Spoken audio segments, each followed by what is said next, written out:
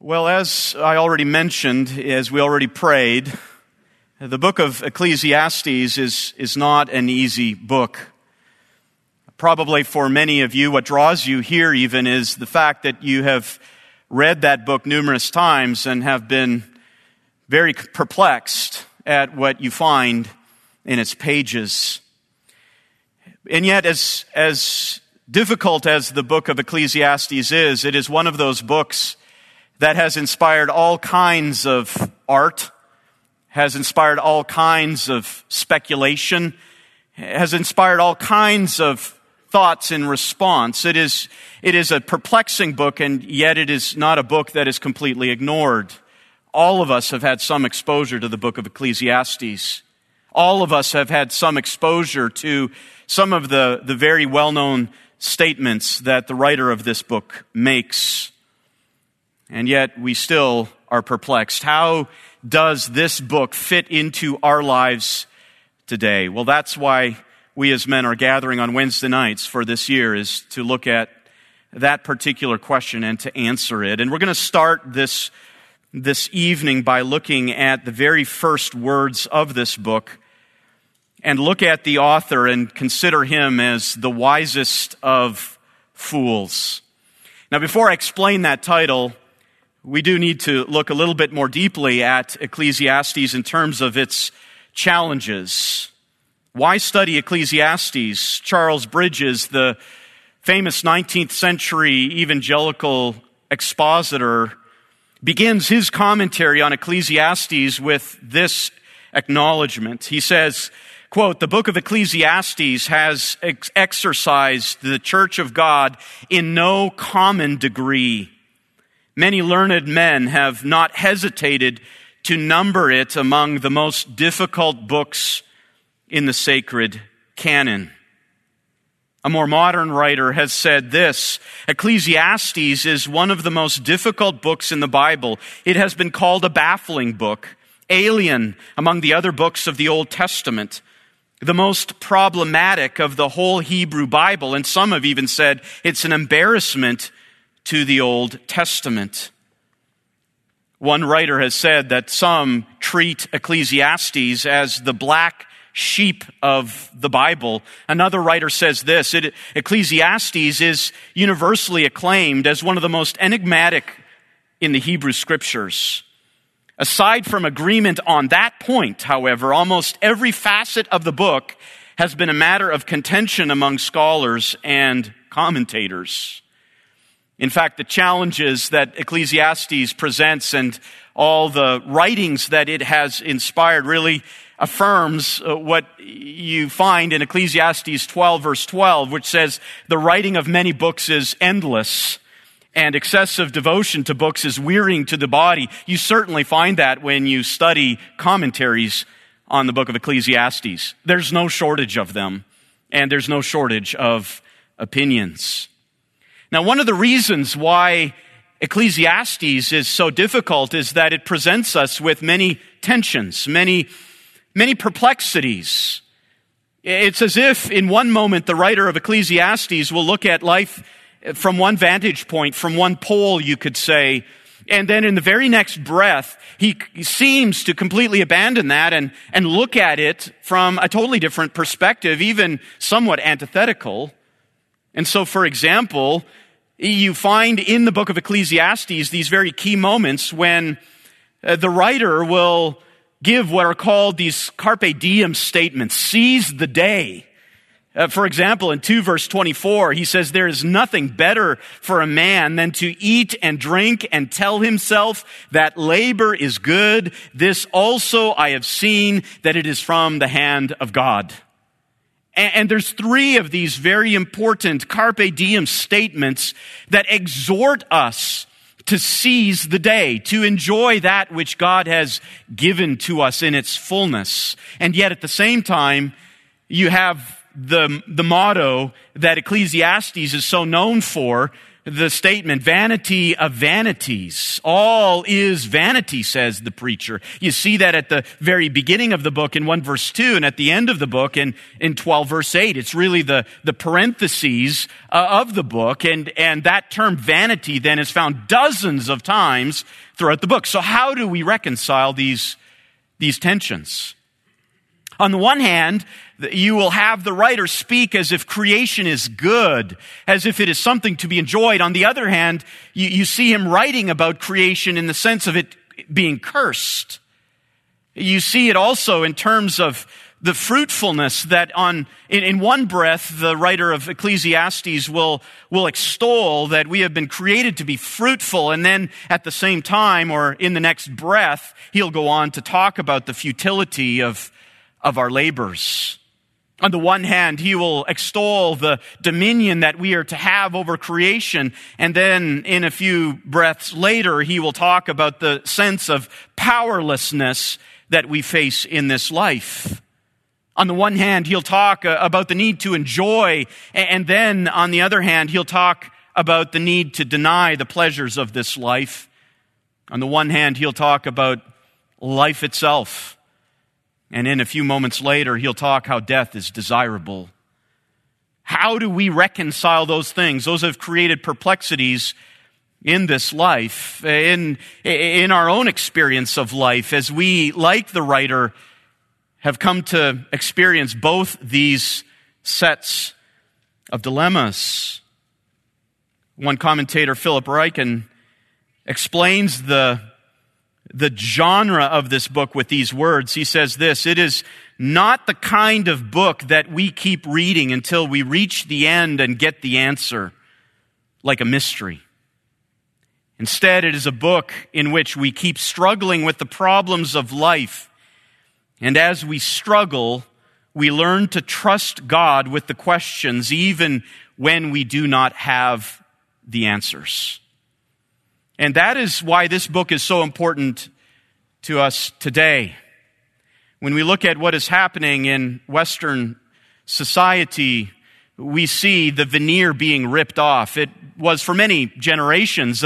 Western society, Western civilization was kind of a growing utopia, that it was providing increased life expectancy and an unstoppable progress in the creation of wealth, in the increase of comforts, all the medical advances. And we would see that Western society was just developing into this greater and greater picture of happiness.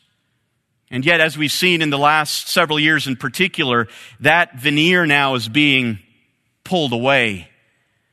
And we start to realize that a lot of those things which we once prized are transitory. And we start to see the decay of a nation, a civilization, an empire, so to speak. And we're confronted with some very ominous future. So the book of Ecclesiastes is going to help us as we work through those things, as we realize that what this life has to offer is indeed a vapor. It is indeed a shadow. That some of the things that we work so hard to achieve, those goals that we set for ourselves in our youth, that we prided ourselves with, and that we invested into all of our energies, we start to realize that it doesn't deliver. It doesn't provide us with the satisfaction, the significance, the meaning that we thought they would. In fact, we see those things being taken away, and we wonder, where is meaning to be found? Where will we find significance? And the book of Ecclesiastes is important because it's going to teach us that so long as we keep our focus on this world, on the material world, we will not find what we're looking for. We will only find the vanity, the perplexity, and we will not find the solutions. Solomon is going to teach us that in a very vivid way.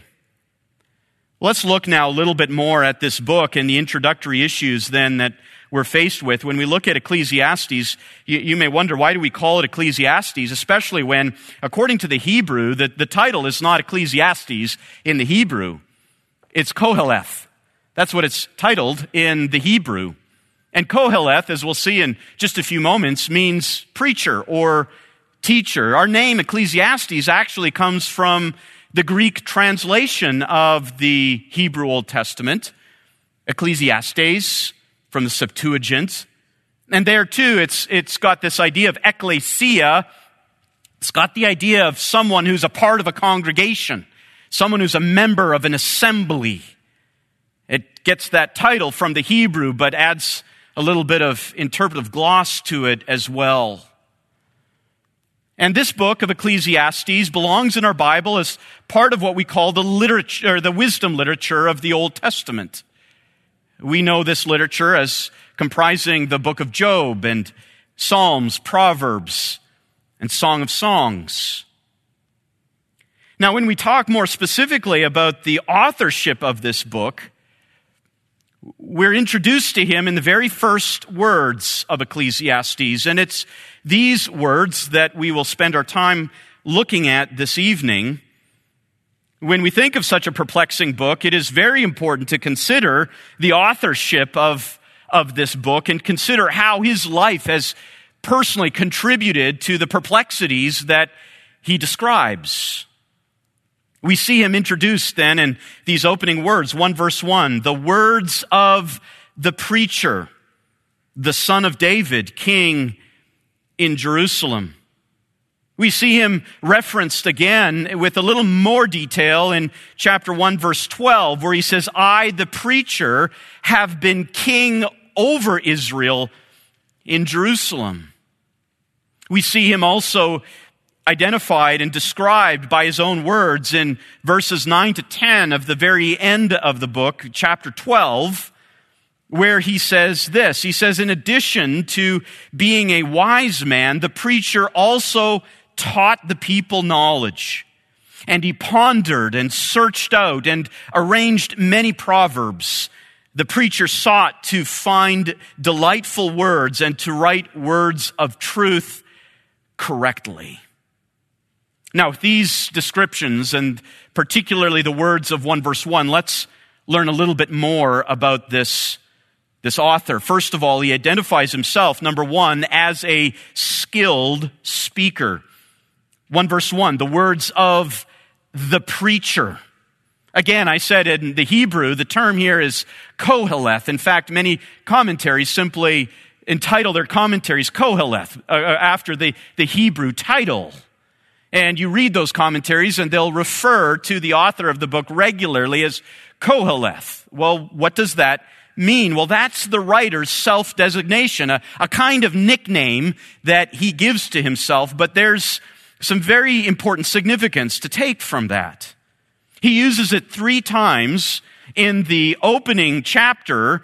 He uses it 3 times in the closing chapter and once in the middle to show us that everything in this book, from 1 verse 1 to 12 verse 14, everything in this book comes about as a result of his efforts. The term Koheleth, or preacher, is derived from a Hebrew word which means to gather, to assemble, to collect. And so the question is immediately raised, well, what is this preacher? What is this Koheleth collecting? It could be that he's collecting wise sayings. But usually this verb that's used is not used to refer to the collection of things, but rather it is used to refer to the collection of people. He is one who collects people. He is one who convenes a meeting and speaks to it. That's the idea of the preacher. And so we can say that this preacher, this Koheleth, is one who has a message. It comes from the pen of one who has something to say, who wants to gather readers and deliver a very important address to them. He has a very formal sermon to deliver. It's sincere, and as we're going to see, it is very persuasive. He has collected speeches. He has collected arguments and illustrations. He has collected truths, but more than that, he has collected a people to whom he will address these truths. And it's interesting to note that at the end of Ecclesiastes, as he describes the words of wise men in chapter 12, verse 11, he said the words of wise men, including what would be the words of this book, Ecclesiastes, are goads.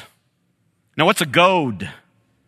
A goad was a pointed stick that a farmer would carry with him as he hooked up oxen to a plow, and to motivate those oxen to pull the plow, he would take that stick and poke it in the back of the leg of the oxen. That's a goad. And Solomon says that the words of wise men are like goads. And we can understand that the words of Ecclesiastes will be like goads to us. This preacher has a sermon to deliver. He has a word for us. It is serious. It is profound. And it will be persuasive. He is going to throw all he's got as he is moved by the Spirit. He's going to throw all he's got at communicating what is a very important message for the people of God. He's going to deal with issues that we know exist, topics of discussion we know exist, topics about life and death, about the place to find significance, and the places where not to find significance. He has all these issues on his mind, and he knows those are the issues that his audience does not want to think about. He knows that they'll think about many other things, but they do not want to think about these things. And so he has put this book together as one who is uniquely qualified, both in terms of his wisdom, his knowledge, in terms of his skill as a speaker, as a teacher, in terms of his superintendence of the Spirit. He acknowledges at the end of this book that all of these words come from one shepherd.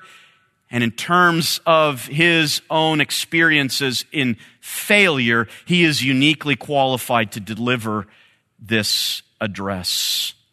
One commentator puts it this way: the purpose of the preacher is to gather together the desponding people of God from the various expediencies to which they have resorted in consequence of the inexplicable difficulties and perplexities in the moral government of God.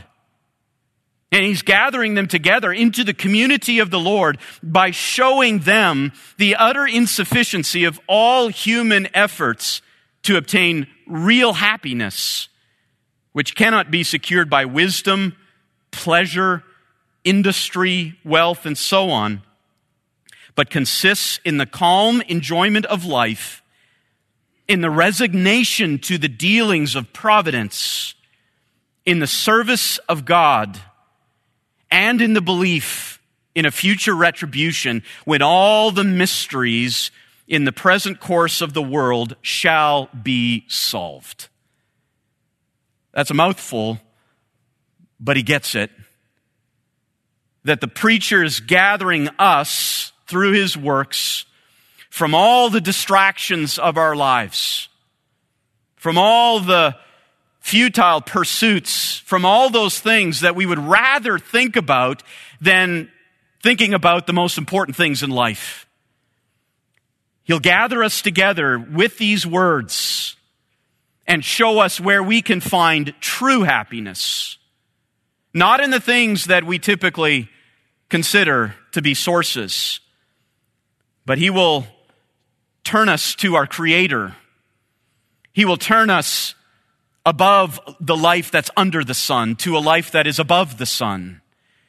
He will turn us to our God, the one shepherd who gives meaning to life. He is that skillful teacher. He is the one who has something to say. Secondly, we see that he's a royal descendant. We see that back in 1 verse 1, the words of the preacher, the son of David. We see here his identification with a very prestigious lineage. In fact, we could look at it this way in terms of religious lineages, in terms of lineages that have importance with respect to religious things. There is no lineage that is more important than the lineage connected to David. And this writer is the son of David. And immediately when we read of that, we have to take our minds back to the Davidic covenant that established the importance of this lineage. And for example, 2 Samuel chapter 7, in 2 Samuel chapter 7, David expresses his desire to build a house for Yahweh. Up to that point, worship of Yahweh had just taken place in this movable tent. David now wants to build it, but the Lord says to him, no, you're not the one to do this. And then he says this, in beginning in verse 8 of 2 Samuel of chapter 7, he says, now therefore, thus you shall say to my servant David, speaking through Nathan, thus says the Lord of hosts, I took you from the pasture, from following the sheep to be ruler over my people Israel. I have been with you wherever you have gone and have cut off all your enemies from before you. And I will make your name great like the names of great men who are on the earth. I will also appoint a place for my people Israel, and I will plant them that they may live in their own place and not be disturbed again. Nor will the wicked afflict them any more as formerly, even from the day I commanded judges to be over my people Israel. And I will give you rest from all your enemies. The Lord also declares that you will make a house for the Lord. When your days are complete and you lie down with your fathers, I will raise up your descendant after you who will come forth from you, and I will establish his kingdom. He shall build a house for my name, and I will establish the throne of his kingdom forever. I will be a father to him, and he will be a son to me. When he commits iniquity, I will correct him with the rod of men and the strokes of the sons of men. Remember that. But my loving kindness shall not depart from him, as I took it away from Saul, whom I removed from before you. Your house and your kingdom shall endure before me forever. Your throne shall be established forever. That was the Davidic covenant. God had promised David that his son would build him the house, that one would come from his own line who would take the throne after David and be part of that establishment of this endless lineage, this endless reign. But also, when we see that he's a son of David, we also recall that David himself was not a man of absolute purity, not by any stretch. In fact, Solomon has a very unique connection to David's transgressions. David was not a perfect king. In fact, as much as he was a man after God's own heart, he was one to commit adultery with Bathsheba and then to arrange the murder of Bathsheba's husband, Uriah, and then take Bathsheba as his wife. And you remember that incident then sets the scene for what will be the rest of 2 Samuel, beginning in chapter 11, all the way to the end of David's tragedies, his transgressions. Things don't get better for David. From the moment that he commits adultery with Bathsheba, his woes begin in earnest, to the point where even at the end of his life, he again breaks the commandment of God and orders a census and is responsible for the discipline that is then meted out on the nation.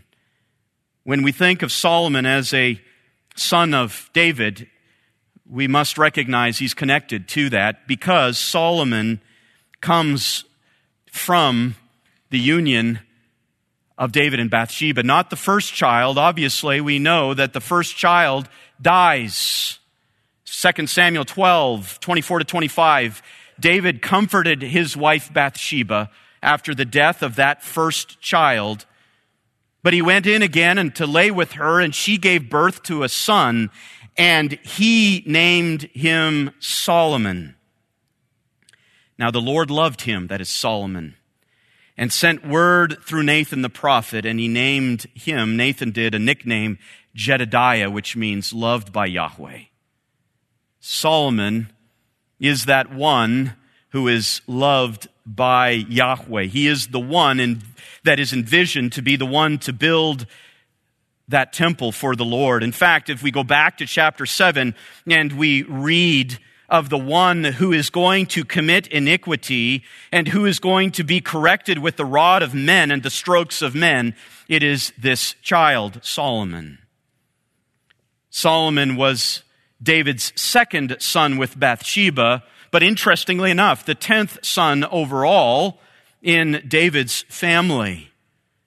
And as I said, even though Solomon is going to rise to the throne, he is still connected with that sin-stained union that David had with Bathsheba, and yet nonetheless, showing that God can draw straight lines with a crooked stick, God calls Solomon the one I love.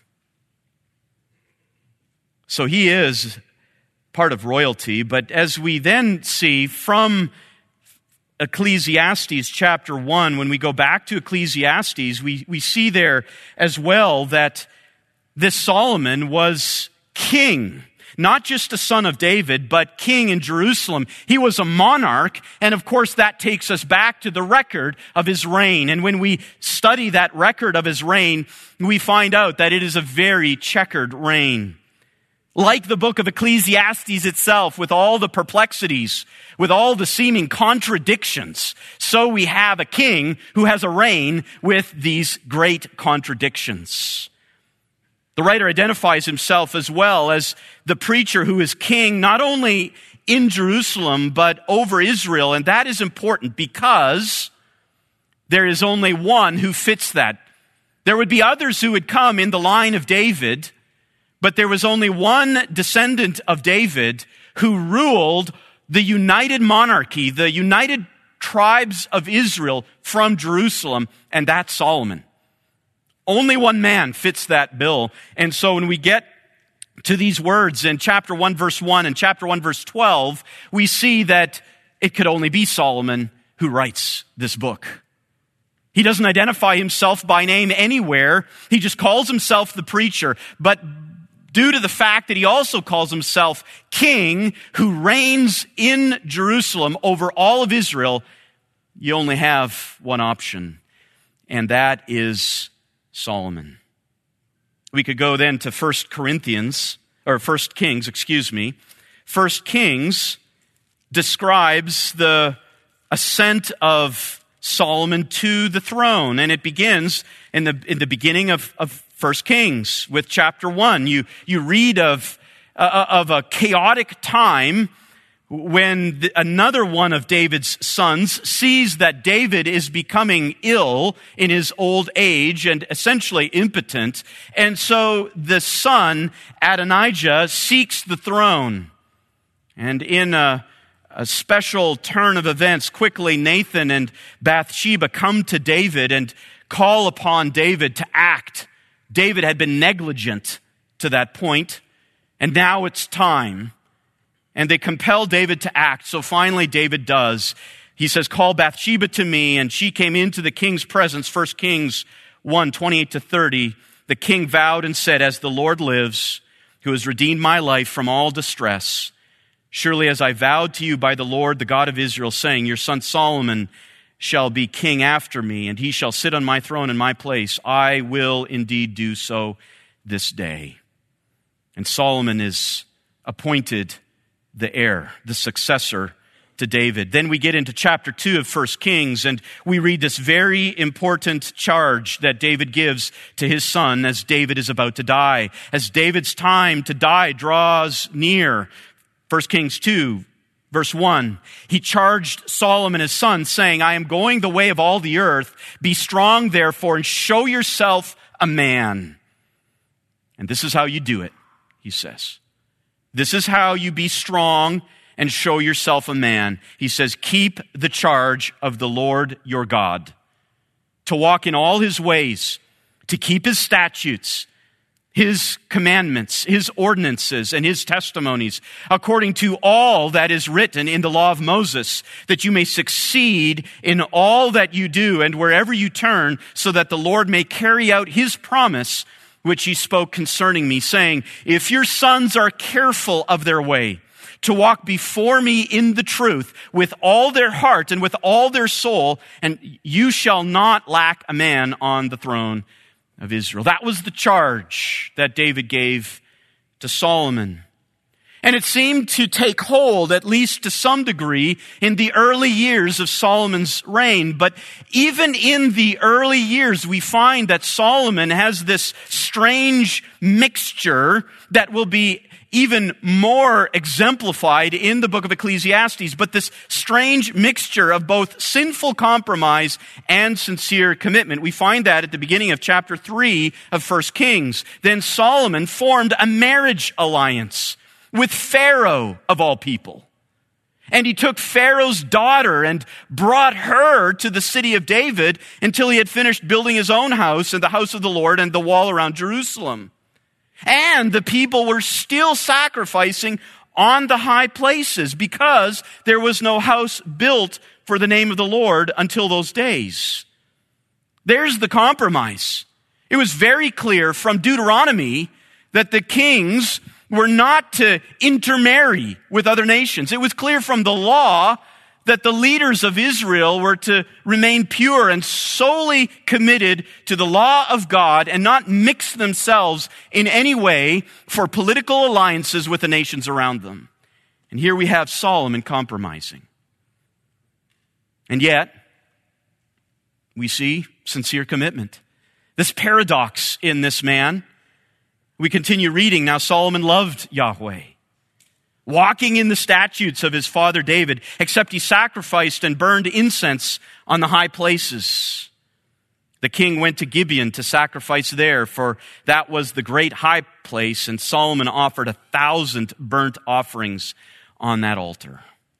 We go on to read then in chapter 3 that that's where the Lord then appears to Solomon and says, ask whatever you wish and I will give it to you. And we find this response by Solomon, which all of us learned even as children, this very well-known account, this narrative of Solomon's response. Solomon said to the Lord, you have shown great loving kindness to your servant David, my father, according as he walked before you in truth and righteousness and uprightness of heart toward you. And you have reserved for him this great loving kindness, that you have given him a son to sit on his throne as it is this day. Now, O Lord my God, you have made your servant king in the place of David, my father.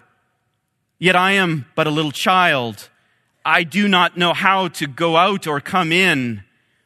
Your servant is in the midst of your people, which you have chosen, a great people who are too many to be numbered or counted. So give your servant an understanding heart to judge your people and discern between good and evil, for who is able to judge this great people of yours?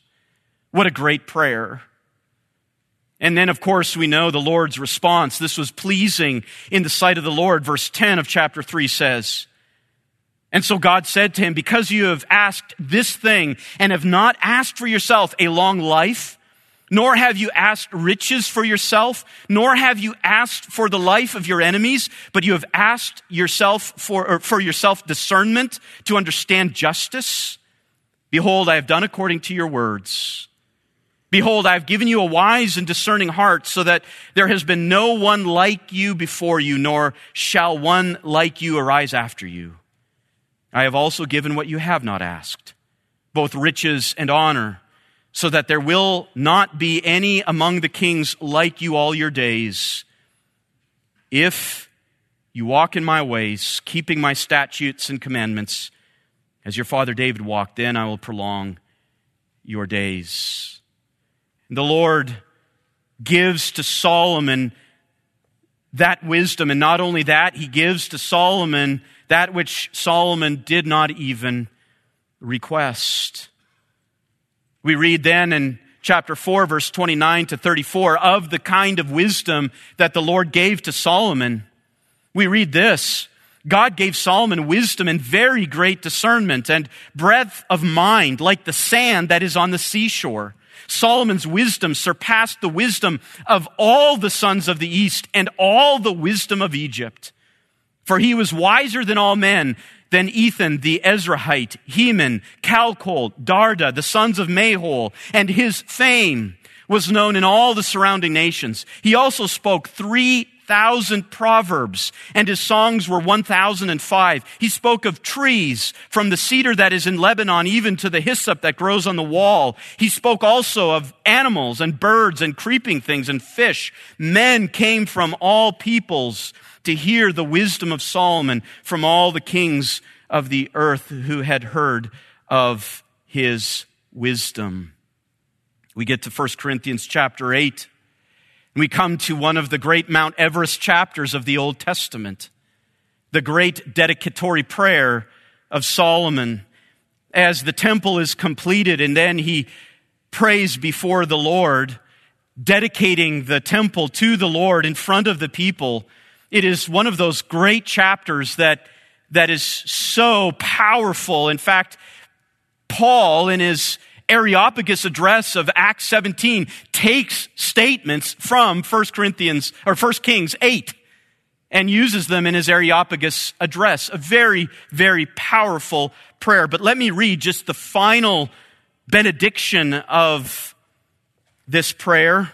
1 Kings 8, 56 to 60. Solomon says, "Blessed be the Lord, who has given rest to his people Israel, according to all that he promised. Not one word has failed of all his good promise, which he promised through Moses his servant.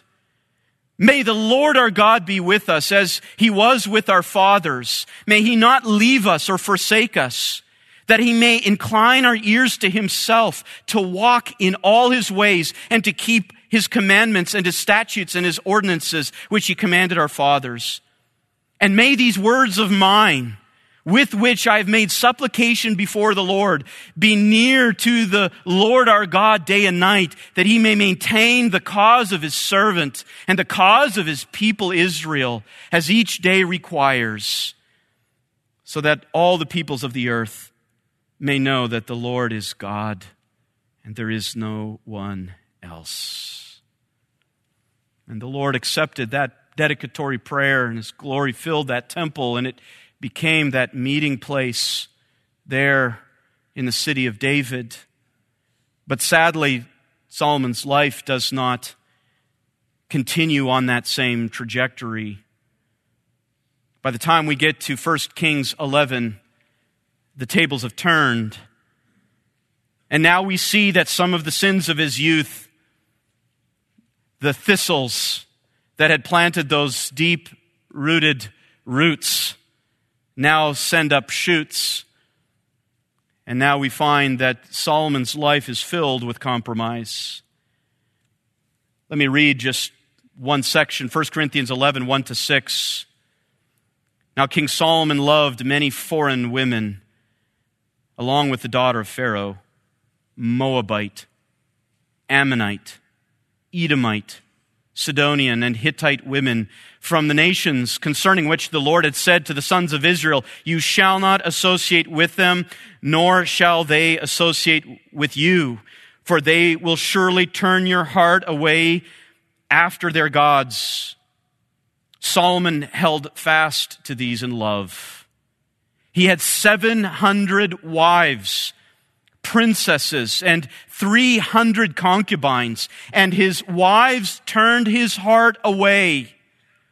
For when Solomon was old, his wives turned his heart away after other gods, and his heart was not wholly devoted to the Lord his God, as the heart of David his father had been. For Solomon went after the Ashtoreth, the goddess of the Sidonians.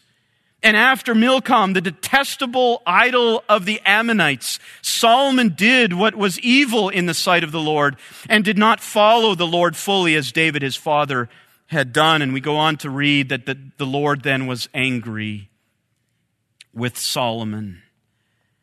And from that moment in chapter 11 that we read, in that chapter just begins this sad ending, this conclusion to Solomon's life. Solomon hit rock bottom. He is made to taste vanity, as he goes on to explain in the book of Ecclesiastes, as one who had achieved and received so much.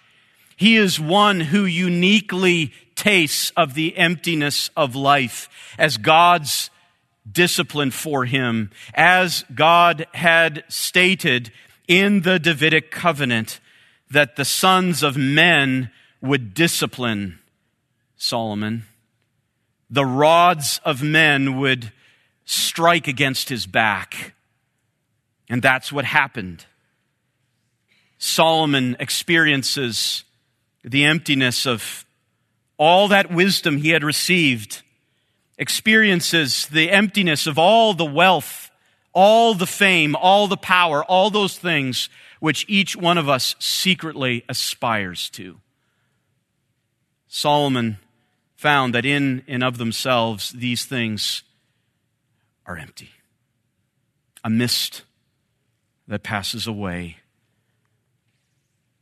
He solidifies his life as one who in history is uniquely identified as the one who experienced the height of God's material blessings as well as the depths, the dregs, so to speak, of folly. And we read that he then dies. He then passes off the scene. So what do we make of his life? Especially with that sober and very challenging ending to Solomon's life. What do we make of it? How can such a one write Ecclesiastes? We don't have all the answers for that. People still ask today, when was Ecclesiastes written? When was Solomon changed? Or when did he repent? We don't really know. But we do know this, that the Lord, who knows all things, had called Solomon Jedediah, the one he loved. And he used Solomon, as we know, to write most of Proverbs, to write Psalm 72, that great psalm of the reign of the righteous king, to write Psalm 127, the song of ascents that begins, unless the Lord builds the house, they labor in vain who build it. Solomon wrote that. And he writes this as well as Song of Songs. Where do we put these all in Solomon's life? Well, we could kind of look at it this way. This is our best estimate. We don't know for certain because Solomon doesn't tell us.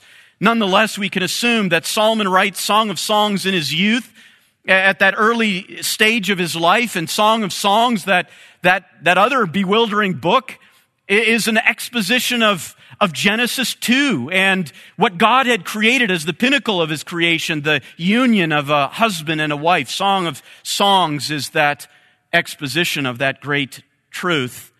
Then Solomon writes Psalm 72 and 127, as well as compiling the most of the book of Proverbs then in the middle of his reign, as he's really at the height of his glory, and only at the very end, after he had been made to taste the bitter cup of all that folly that he engaged in with having such resources, he then writes Ecclesiastes as a testimony, as a biography, an autobiography of his life.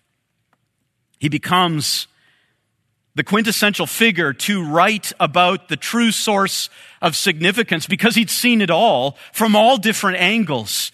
And you could say this, that he searched out significance in every place possible except in the Lord to see if it could be found there until he was brought to the bottom of the ash heap and realized that significance can only be found by looking up above all these things. And so Solomon is the one that when he speaks to us about all of our false pursuits, All of our desires to find contentment and joy in things, in power in this earth, in possessions, in women, in substances. Solomon is here to say, I've been there, I've done that, and I'm telling you, it is a black hole. It is a dead end. There is nothing but misery. But let me also tell you where you can find that which your soul so desperately longs for. And it is in the Creator, in God, in the one shepherd. And that's what leads to this last quality or this last characteristic of Solomon that we can derive really from other descriptions in this book. He is a beseeching prophet. In chapter 12, verse 1, as he comes to an end, he tells us, beginning in verse 9, that he has sought very hard to express all of these profound truths, these perplexing realities. He has sought hard to express them carefully, but then notice what he says. The words of wise men, 12 verse 11, are like goads, and masters of these collections are like well-driven nails. They are given by one shepherd. Solomon recognized that even though the story was his, the truths, the exhortations to remember our Creator in the days of our youth, to fear God, those exhortations and even all of the expressions of his search come from one shepherd. You see, Solomon doesn't want to be the focus of this story. He is not the hero of Ecclesiastes. Even in his repentance, he does not want to be seen as the hero. Charles Bridges expresses it clearly. He says this, one thing is clear. He has not written a line in this book that tends to give one particle of palliation of his sin. The whole treatise is has a sad character about it, a mournful commentary. Mainly it is a book of confession. You see, sometimes when we tell our testimonies and we talk about life before Christ, we kind of giggle about the kind of foolishness that we got into. That's not Solomon. There is no snickering. There is no winking here of the wild oats that he sowed. There is just sorrow. He is not the hero. Instead, Solomon, from beginning to end, points to another. He points to the Creator who must be remembered more than just a recollection from time to time. He points to this one shepherd who is the source of all truth and wisdom and who is benevolent in giving this wisdom through his instruments. He points to the God who is to be feared and obeyed. In fact, when we get to the very end of the book, then we find the interpretive key that unlocks everything that comes before it. Solomon says this, the conclusion, when all has been heard, is fear God and keep his commandments.